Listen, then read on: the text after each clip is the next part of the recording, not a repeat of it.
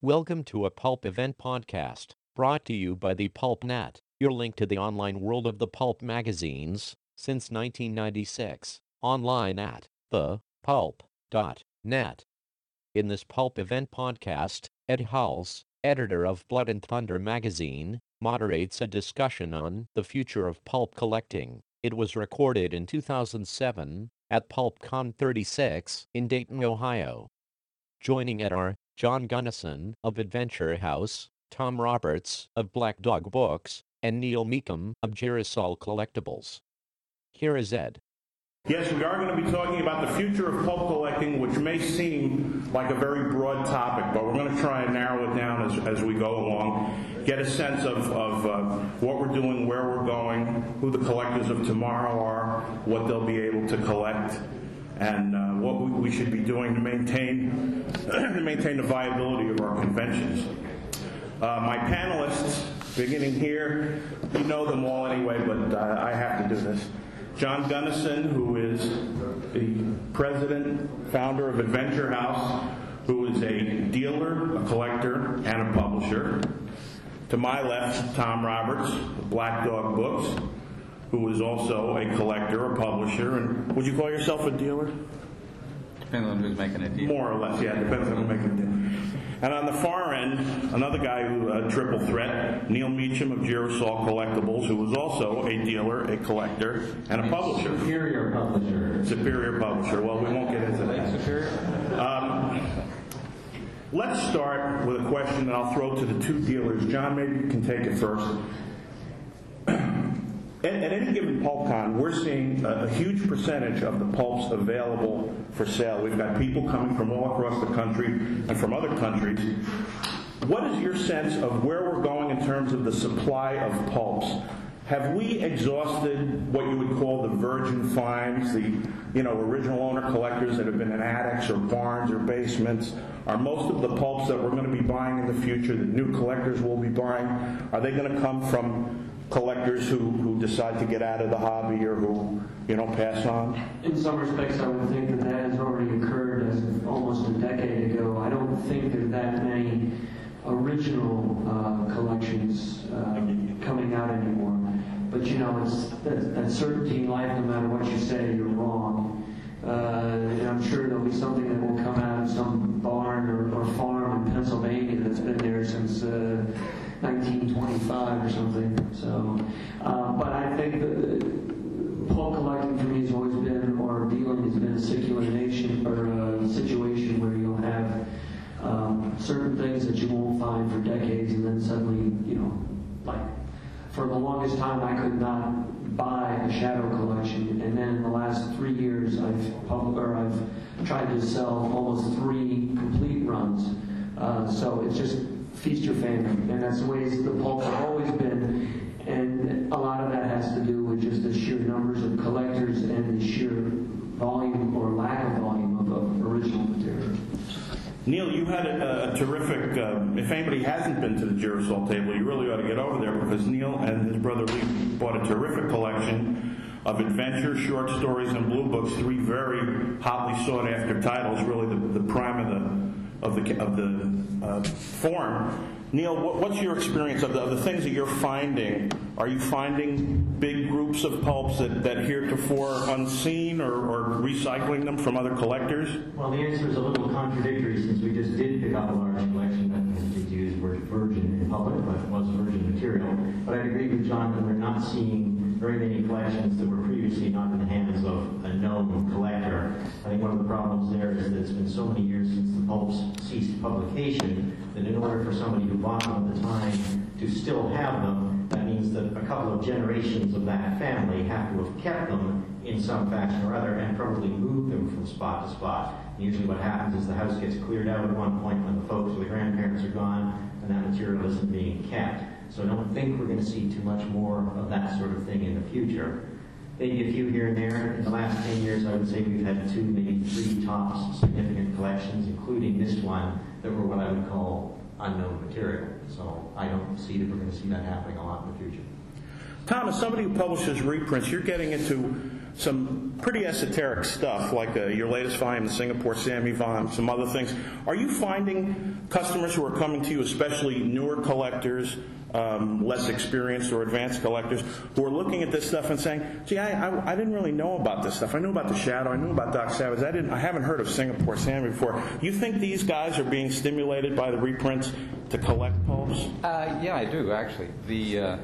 There's been such a proliferation of the hero material since, 1964, 1966, whenever Doc started coming out in paperback, that many of the other avenues were neglected as far as reprint forms.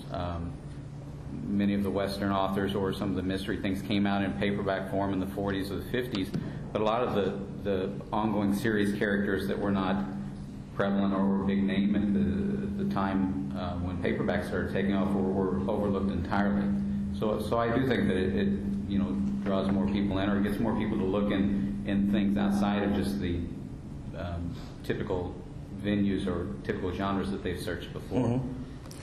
Mm-hmm. This is another one I'll throw to the two dealers. John, you first. Of the people who are relatively new collectors who come to you, are there any discernible trends? Are there certain titles or types or genres that newer collectors are flocking to?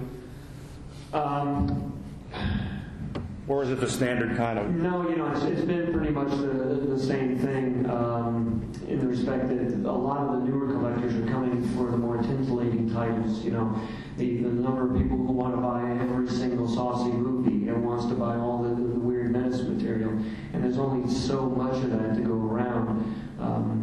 I'd like to sort of piggyback a little bit on the reprint material because both Neil and I, the Girasol and Adventure House, let's put it that way, do a lot of reprint material. But what I really like to see, and what I'm really hoping is happening, is that people who are buying these things are reading them.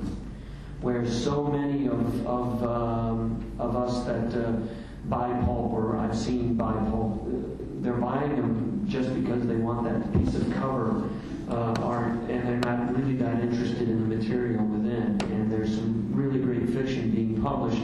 Unfortunately, when Diamond comes to me and says, okay, what's your next 3 replicas for this month? And I give them something like Far East Stories and Phantom Detective and some other detective title, they go, okay, well, we don't want the Far East. We really, unless the detective is a weird menace cover, I don't have any interest. But Phantom Detective, that's great. And I'd like to go, okay, well, great, okay, we'll publish one for you, and then we'll publish some for me, and then we'll publish some more for other people.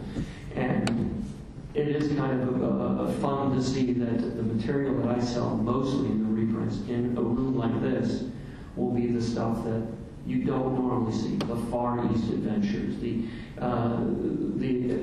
plain adventure stuff. The Spices don't sell as well as some of the more generic stuff, and I know people are reading them because they're certainly not buying some of those just for the covers.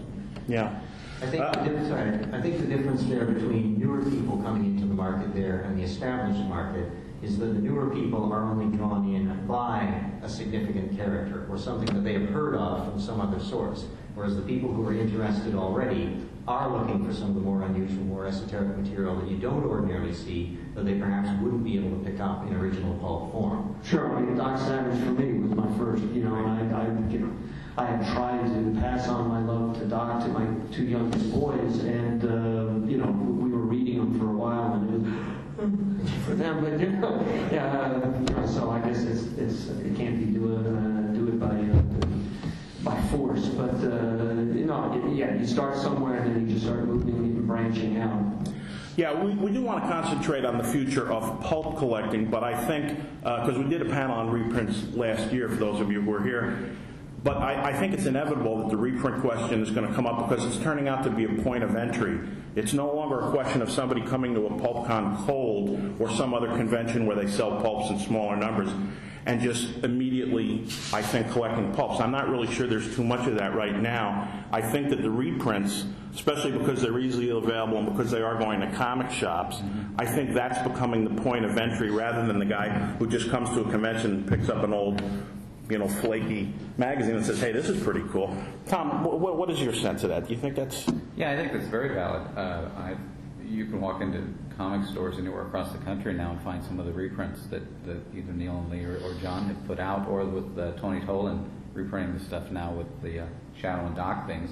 And, people 50, 40, 30, 20 years old that have never experienced it at least have a venue or a means to now at least be introduced to it in some manner. For so long, comic shops have specialized just in what they specialize in, and over the last 10 years, as the comic market began to decline, even a little longer than that, they had to branch out to include toys and electronic games and Game Boys and action figures and things like this. So the comics market has had to expand to bring new merchandise in to keep a larger audience in as the comic production imploded, basically, due to the publishing saturation point. And so I believe introducing all this material, whether people read it or whether they buy it, is the consumer choice, but at least it is there and the option is there should they choose to pick it up. I think, though, one of the biggest problems that we're seeing, which even the most optimistic of us will probably have to agree with, is that we are not seeing any significant volume of new collectors coming into the market for pulps themselves. We get the odd new guy coming in, that sort of thing, but we are pretty much filling want lists for existing customers and people who are already in the market. We're not seeing that replacement generation of future collectors. And if pulp hobby is going to continue for any projected length of time, I think that's going to be the key point as to whether we see that or not. The reprints are reaching another number of people, but they're not necessarily being turned on to original pulp buying. They are buying reprints that they're interested in. So I think there's a little bit of a problem. I think you're right, and it's a good segue to the next topic I want to get into, which is how to attract some of these new people and where we have to look to find them. I was struck a month or two ago. We were at a meeting of our little pulp club in New York that gets together once a month, and Bob Lesser came in with a book he had just picked up that Jess Nevins wrote, which is a catalog of pulp holdings by educational institutions.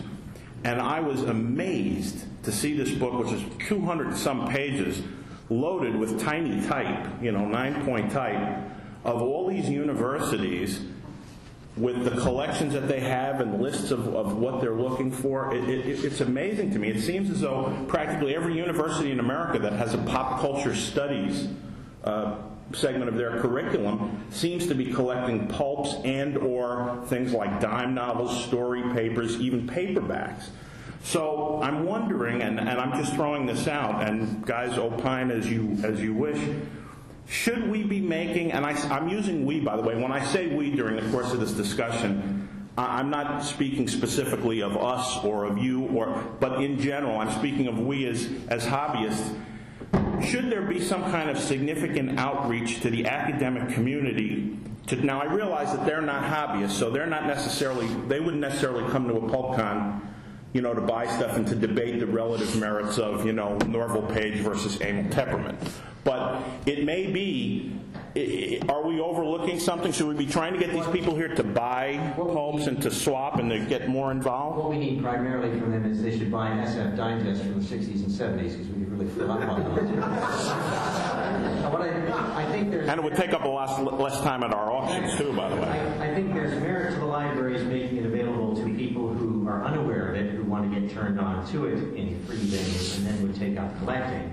Whether they would buy significant amounts of stuff or not, I'm not sure is really the issue. It's, are they going to turn other people onto the hobby by making that stuff available in those institutions? As opposed to just archives. Just buying it themselves. Yeah. Now, if that was the case, then yes, we would possibly benefit from that. Whether or not they would be lured here or not, or whether they would want to spend the funds to come and do something like that, I don't know. The Merrill collection up in our neck of the woods, they do have a significant collection, but they buy stuff, but they don't go anywhere to do it. If it doesn't come to them, they're not interested. So they're not going to expend funds from their budget to go chasing this sort of thing to make it available to other people. John, I mean, you do a lot of business. I mean, have you ever been approached by major educational institutions? No, and I can only think of the more recent situation with Bill Blackbeard, who actually actively had to go out to find someone to buy his big newspaper and his pulp holdings. And a lot of these institutions don't want you necessarily to sell them to you. They want you to donate them to you. Because some of these libraries, they want to use that as a form of fundraising, because what goes in the front door sometimes goes out the back door if it's something they don't really want. Yeah.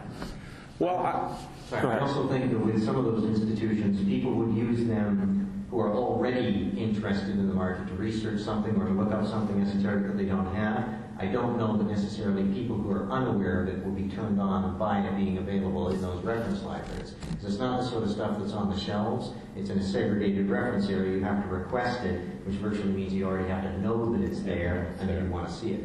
So I'm not sure if they would be a big influence on us or not. Tom, you have something to add to that? No, I was just thinking more in a grand scheme of things, I suppose, for dissemination of information in the future, that if some of the material isn't archived in institutions that are available across the globe, around the globe basically, 30 or 40 years from now, there will be less information to be shared in a sense. The universities, while they may not be bringing anything to the marketplace, may be allowing more material to be reached or researched in the future. I don't think of 1930 as being old, not that I was here in 1930, but if we buy a 1930 or 1935 magazine, I don't think a lot of us think of it as being an old piece of equipment. But if you bought an old car, if you bought a movie from 1935, you begin to look at the fact that it was, 60 to 70 years ago. Yeah. So I believe a 50 to 70 year period is probably what a lot of institutions will look at as material that enough time has passed now, we need to begin archiving or capturing this point of our history to maintain for future generations. So. And I think, in a very real sense, it's as much work as the institutions are doing and the awareness that they have and the scholarly effort that goes into some of these pop culture curriculum. You can look at some of the stuff. I can't believe some of the stuff that they're teaching, even in the adult the night adult education classes. They get into what I think are some pretty esoteric areas of pop culture. But we're still left with the question of where are we going to find, if not the next generation of pulp collectors, at least replacement units, let's say, of pulp collectors. That's like John's finding and trying to read Doc to his kids there. You can't sort of force people into it. They have to want to take it on their own. So I think the only way we can really do it is you try to pass on your enthusiasm for the hobby and the material in general, and as much as possible, if we can promote the hobby, if we can have things that are available to the general public to see through articles, through magazines, through that sort of thing, if it gets on TV here and there, get people excited a little bit that way so that they seek out the venues that are available, or they get on the web and they start looking and they want to take it up themselves. Yeah, and piggybacking on that idea is, and I can only speak for myself and a lot of people who actually I've talked to, yes, Doc Savage in the 60s titillated my imagination as a young boy, and I started reading it. And I really appreciate the fact that Tony was able to get Doc Savage and Shadow out, and that Nostalgia Ventures is paying the big bucks, because what's happening is that Shadow and Doc Savage are being placed in these brown cardboard standees, and they're going in the front of these stores, Barnes and Nobles and Borders and stuff. But you got to understand, they have to pay to get that stuff there. Those bookstores aren't going, this is really quaint, nice material. We'll just put it right here by the cash register or by the front door so that people buy these things. Oh no, Nostalgia Ventures is paying them to put that product there. And I can only hope that as people come in, and I know the Barnes & Noble near me, they're half gone. There are gaps. There's one copy. In one case, with something that was brand new, there was 4 copies there, and something that was older, there was only 1 copy. So that tells me someone's buying them. Someone's reading them, and I can only hope that will generate a little bit more interest. And Tony says, when he mentions Tony, he's talking, of course, about Anthony Tolan, who's supervising this latest group of Doc and Shadow reprints. To me, it seems to be, there's great irony in the fact that in some respects, pulp and pulp fiction, which is, of course, a term that we all know has been really corrupted to be almost anything. There are guys on eBay selling lesbian paperback novels as pulp fiction.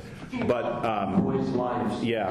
But if you go to a Barnes and Noble and look around, our pulp is seeping back into the culture. There's hardly a year goes by that classic science fiction pulp doesn't come out in a new paperback edition, even as a mass market or as a trade paperback. Yeah, but we're straying slightly from a portion of the core of the question, is that although people are buying reprints, is that turning them on to pulp collecting in terms of the original? Right, and I'm not saying that there's an answer to this question. I mean, that's what we're going to try and get to, and we'll have to pose it again. Where do they come to? What do we have to do? Indeed, is there anything we can do to engender a love of the pulp magazine itself as a cultural artifact, as a collectible, as something to be cherished as well as enjoyed for its content? What can be done, if anything, to get new people into the hobby? Is it something that we do kind of as a group? Are there individual strategies? And this is one of the reasons why we're going to throw it open later for ideas, by the way. My own view, and the reason that I want to discuss this particular topic is because some of us worry about the continued viability of our conventions. We worry about declining membership, and we're trying to figure out ways to boost it, to try and get more people in. And my feeling has been that PulpCon is not a huge monster group. It's not like a comic convention that has thousands of people. You know, it's a group where we talk about hundreds rather than thousands, and it's a group that tends to be very knowledgeable, very specific in its areas of expertise, different guys specializing in different books and characters and authors. We don't really need to get a huge influx. I believe we don't need to get a huge influx of people to keep the convention viable. I mean, it seems to me that if we can get a couple of dozen new people a year, you know, that would offset the natural attrition, we'd probably, you know, get back to a pretty healthy state. But how do we do that? What can we do? Well, part of that problem is and something that I feel pretty strongly about, is that if you are a pulp collector, you have to have patience. And I don't think there's a lot of comic collectors who have any money have that same sort of patience. If they want to buy, if they've got the money and they want to buy that Spider-Man #1, $60,000, yeah, just write a check. You know, I'll go to San Diego. I got 12 different copies to choose from. You know, if I want to buy a Superman #1, I go to San Diego or Chicago Comic-Con or whatever, WonderCon, and you start looking through the room and you got 1, 2, 3, 4 choices to make. So, but in pulp, I can't tell you how many people have walked up to me or written me emails or phone conversations. People are trying to get into the hobby and saying, can I send you a one? Well, sure. What is it that you want? Shadow 1, Dog 1, Weird 1, October 1912 All-Story. And my eyes are just rolling back in my head going, okay, yeah, you and everybody else.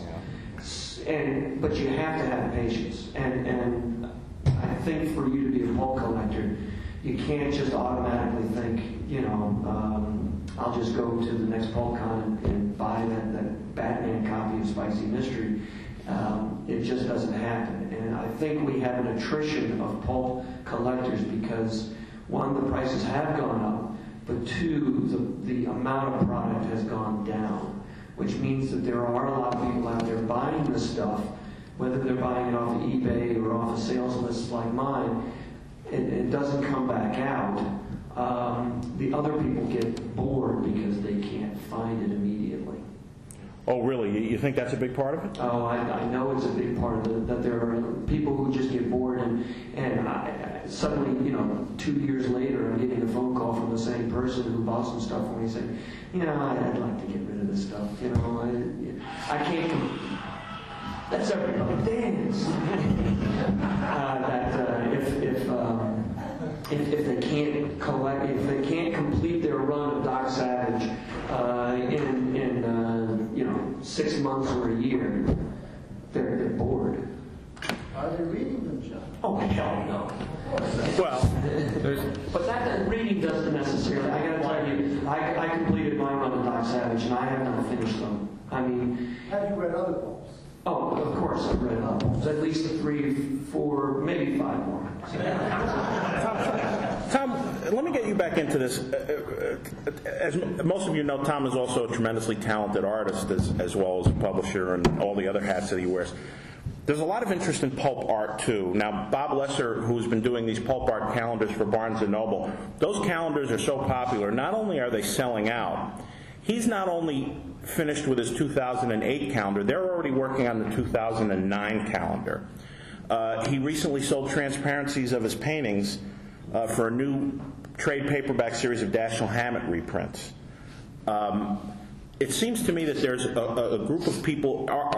Is it possible for us to attract people through the art itself? Do you think that with all of these images out there, iconic images in many cases, do you think that that's a way of possibly grabbing people and attracting them to the fiction? Yeah, I do, actually. There's one point I brought up in a previous panel that we talked about, which kind of has fringe bounced on several things here.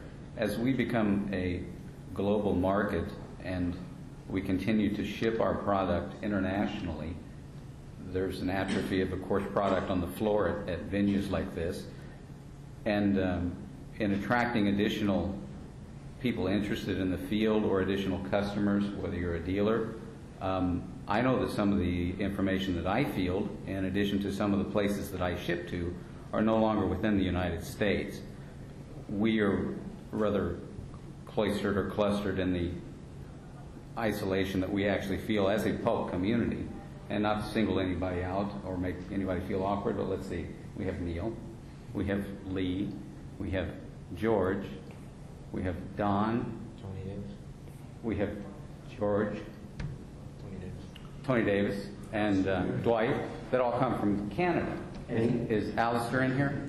Hostile takeover. Yeah, no. Alistair comes all the way from Great Britain. Some of the information I field through emails and questions and things, I get people to write me from Spain. I have a collector in Norway that writes all the time wanting information. I have a collector in Germany that's always looking for things or is on the bulletin board and things. And so, attracting new people, instead of it just being in our continental little society, even though we think of pulps as being an American idea, as our mass communication expands, more of our people that are interested are not necessarily in a position. I mean, why do people drive all the way from Toronto? Because they don't have anywhere else to go to a pulp convention. Why does Alistair or Mike Ashley or people come all the way from England? Well, I think the art there has a lot of appeal because it's the first thing you see when you're collecting anything. It's never been accessible. So it's never been accessible. Yeah, the art draws a lot of attention and it has more impact. A lot of people are never going to read the stuff they buy, or not all of it anyway.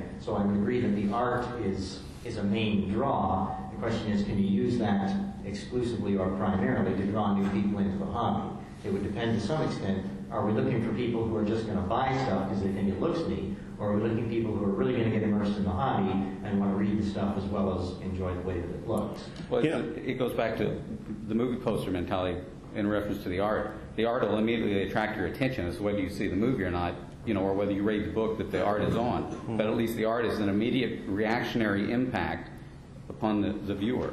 So it will attract attention, and then it's a subjective matter for the individual to follow up. Another point I think we should make is that there is a dual track, a two-track approach here, because there is a whole subculture of people. I don't know how to quantify it, but there are a lot of people who've gotten into the hobby via eBay who will not necessarily come to. I say they won't necessarily. Maybe they would come to a convention if they knew about it.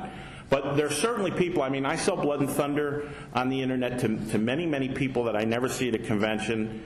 It hasn't occurred to me up to now to include promotional material about our conventions to people who buy from me via eBay. But it may be that in the interest of trying to get more people here, and I hate to use this word because I don't want it to sound too business-like, but I mean, it may be that as a group we have, and again I'm using that we encompassing all of us, we may have to think more in terms of marketing our convention, of letting people know, since there are dozens if not hundreds of collectors who are buying pulps on eBay, and real pulps, not just reprints or fanzines, but actual pulps. It may be that if we could do a better job of letting those people know that there are places like PulpCon and like the Windy City Show and like the Toronto Show and Rich Harvey Show in New Jersey, maybe there's some way, and I'm not sure I know how to do this, but there may be a way that those of us who are active in the hobby can market the convention, the availability of venues like this where like-minded people get together. I think that may be the future. We may have to be more aggressive? I mean, I won't say, let's pose that as a question rather than a statement. John, what do you think about that idea? We'll work down. Well, actually, I've got a question for, I'm going to put Randy Cox on the spot. Randy, I know he's editor of the Dime Novel Roundup, and he's been around long enough to see what happened to the dime novel collectors who just started to dwindle away. Was there anything that the dime novel collectors were trying to do to keep their hobby viable? I don't think so. There's nothing official. There's always somebody who will come along and find out about something and think, again, because of the covers, and think this is neat. And of course, one of our subscribers is a very enthusiastic collector of dime novels and story papers, and he's just been building up a very large collection over the last few years. But I don't think there's never been a concerted effort. We just the closest we came, I think, is when we started having a session at the Popular Culture Association, because every year, because we would get people who were collectors who would then come and talk about their favorite authors, Edward Ellis or whoever. Yeah, but I don't think there's ever been anything. And even in the 1930s, in Dime Novel Roundup, there were articles and comments about, is the collecting of dime novels dying? Well, it obviously wasn't, but it's just nothing you can really track. That may be part of it too. I mean, and again, all of these solutions, I mean, to the extent that we can call them solutions in terms of marketing ourselves and our hobby to people who have an interest in the fiction but don't know about us, they all involve a level of work and commitment that some people might find off-putting, because after all, this is a hobby for most of us, and the conventions are not just places where we buy and sell pulp, but where we, it's like an extended family reunion where we all get together and we share our personal lives, and we talk to the spouses and talk about the kids and the grandkids and whatnot. So it may be that I'm talking about a level of commitment that some people may not want to be involved with, but my own feeling is that we may have to get more active. It could be, for example, there was a Lovecraft seminar in Providence a couple months ago, I believe.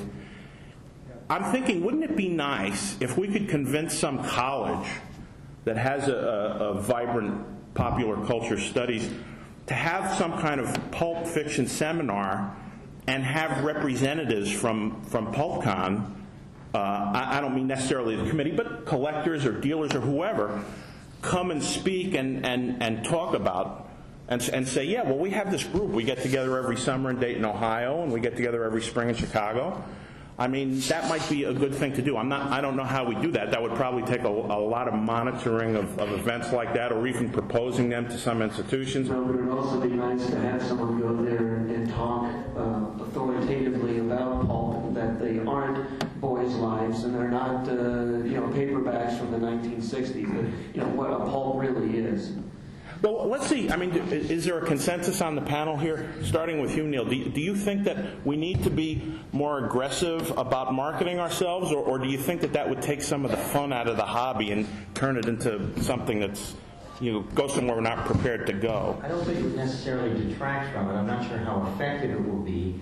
To a certain extent, I think the people who are going to become interested in pulp collecting are interested in some fashion of it or in some area that relates to it. Most of us either got into it through the paperbacks or through comics or something like that.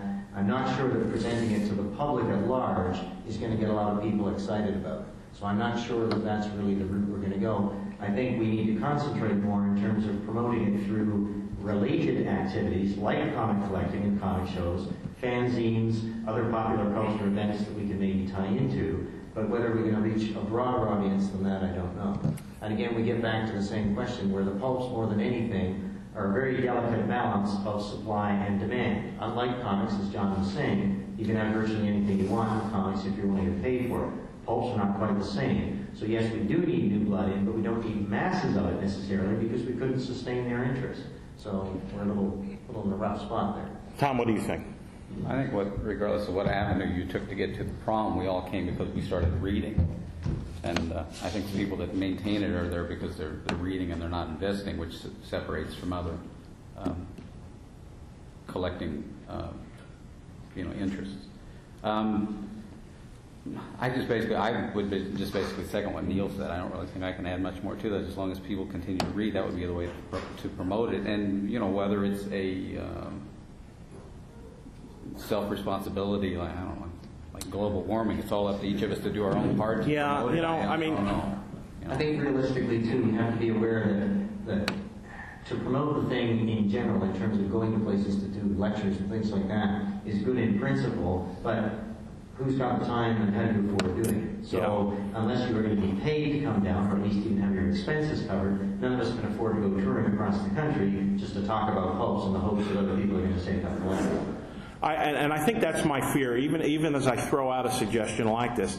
I think that it would probably involve a level of commitment by a number of people active in the hobby that probably none of us can afford, either monetarily or in terms of time, to make. Were a symposium to be drawn, the authorities that would have to be invited to speak would be the people that were here, and you would have to have a floor open for a debate, and whether it was published in journals to document it for the academic purposes. I mean, you would get the same voices that you're hearing here.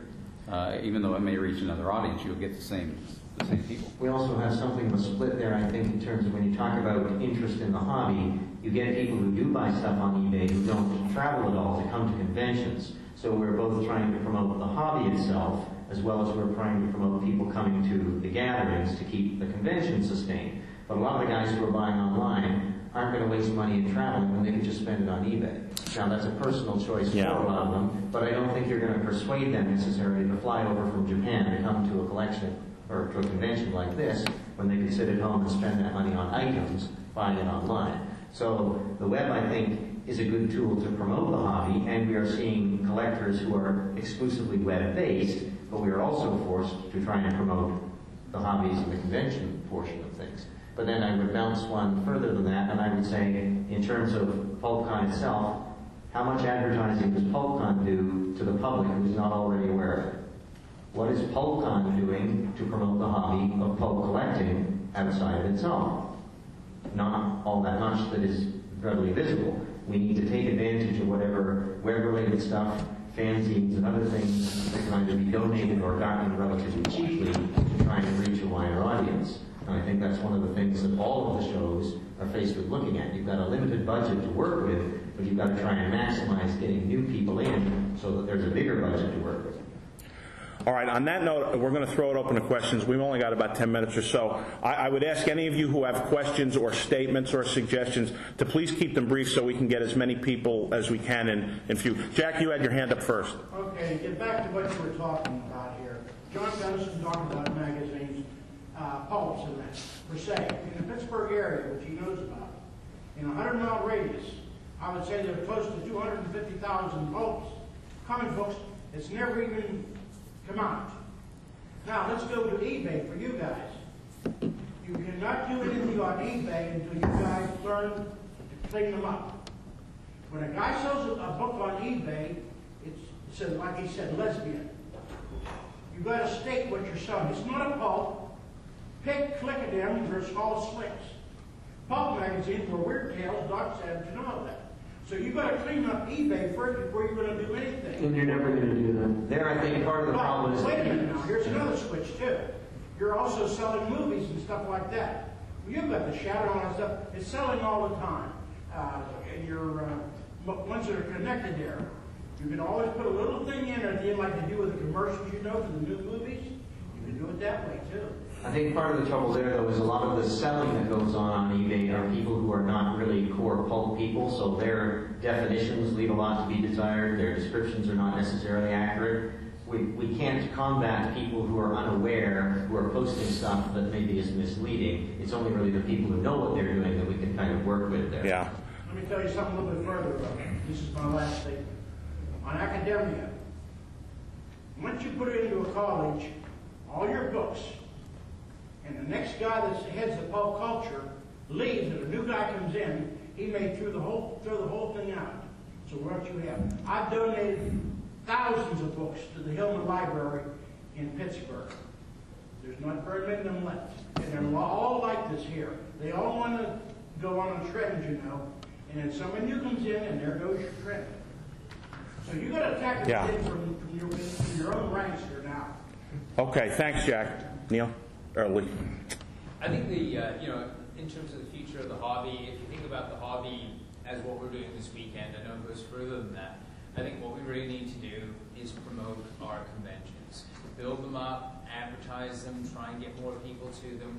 That's going to attract maybe the eBay guy who's thinking it's better to spend the $200 on books than to spend the $200 on a Greyhound bus. But he might, if he knows more about shows and there's a local one, he comes out to it, he might be turned on and expand his interest in the hobby. I think if we can do what we can do, we don't have much control over the supply and demand of pulps. But if we can do what we can do to make this the conventions more accessible, I think that's a good point. I think one of the advantages to that is that if we get people coming in person, it's a little easier to educate them and get them excited about it. Yeah. It's always good to be amongst people who are equally excited. So I think that has a lot of value if we can get them out.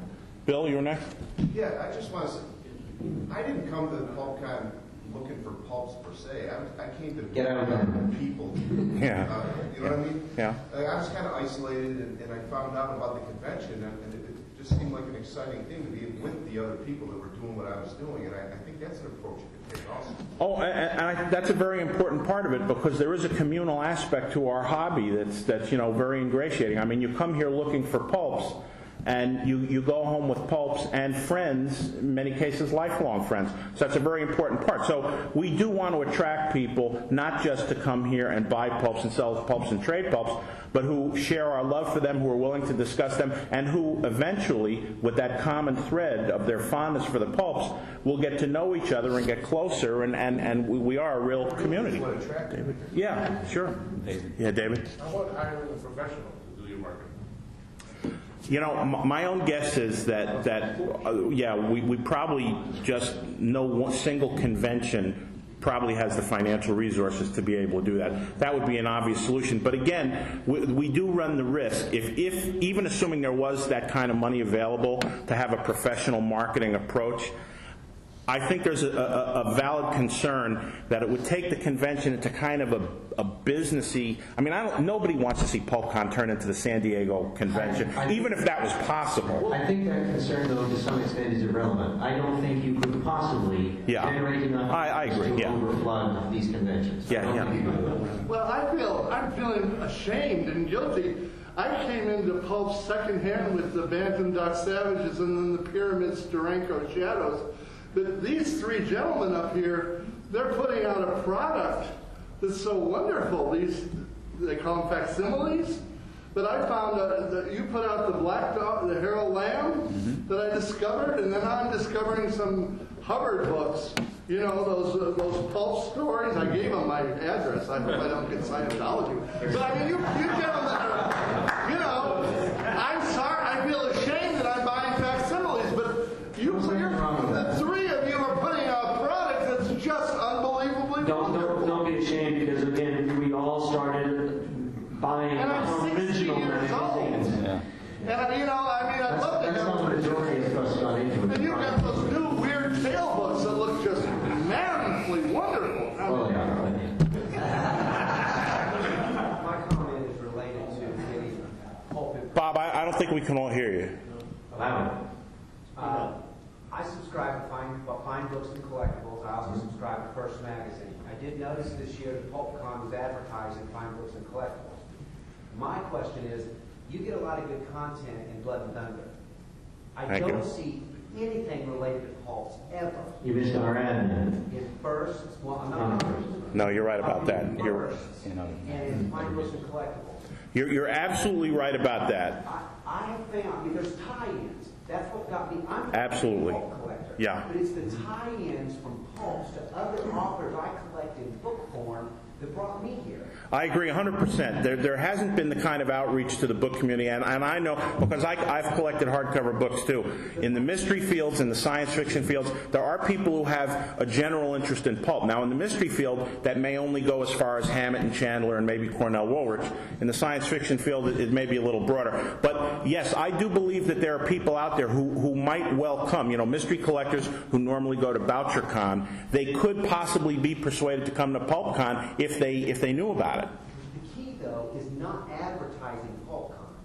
The key is some of you people that have that broad knowledge write an article that relates a hardback author to their start in the pulp. Okay. And first, for instance, takes that kind of information. If you can get the history Right. of it, and you show some of the pictures of the pulp. First Tab done some articles on We pulp. have tried to do that to some extent. Fine Books, which used to be OP magazine, had a pulp-related article, and they've had a couple of pulp-related articles, and is glad to see it, which we've supported them with various materials. It's not something that they're willing to do all the time, but we do try and do it. But it is a valid point, yes. Yeah, and it is something that we should do. Let's try and get a few more comments in quick before we... Michelle? I just want to say, as the senior advisor of the Overstreet Price Guide and the columns for Comic Buyers Guide, I'm probably the only person in America that has a foot in both sides, as well as being a professional book scout. And I can tell you right now, the biggest problem with pulps is very simple. There aren't enough of them.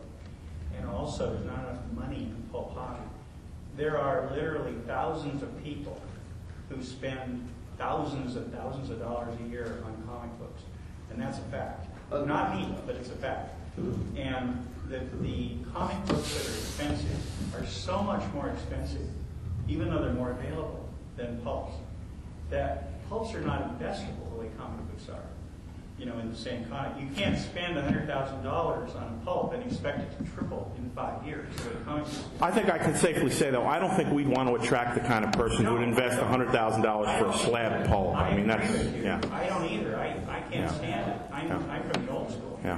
But the problem is, I'm the one who convinced Overstreet to go down on good values. You know, because the other problem we have is that comic books, you know, people who like romance comics is one of my specialties, humor comics another specialty, the oddball, low value, under $5 and $10 comic books are far more prevalent at showing up and collecting these things. In pulps, very few people collect low-value pulps. And those low-value pulps, I speak from experience with about 5,000, are not available. Talk about patience. It's taken me over 30 years to build some of these runs. And that's the problem. You cannot find pulps. Michelle, that's because there are fewer and fewer dealers that will bring material like that. Exactly. There are so many more dealers, and I think it started with the comic industry that, you know, these people who only deal in golden age, you know, I don't want a comic on my stand that it's not worth more than less than $5,000. There are some people, you know, I think that's getting to the point where pulp dealing, nothing less than $10.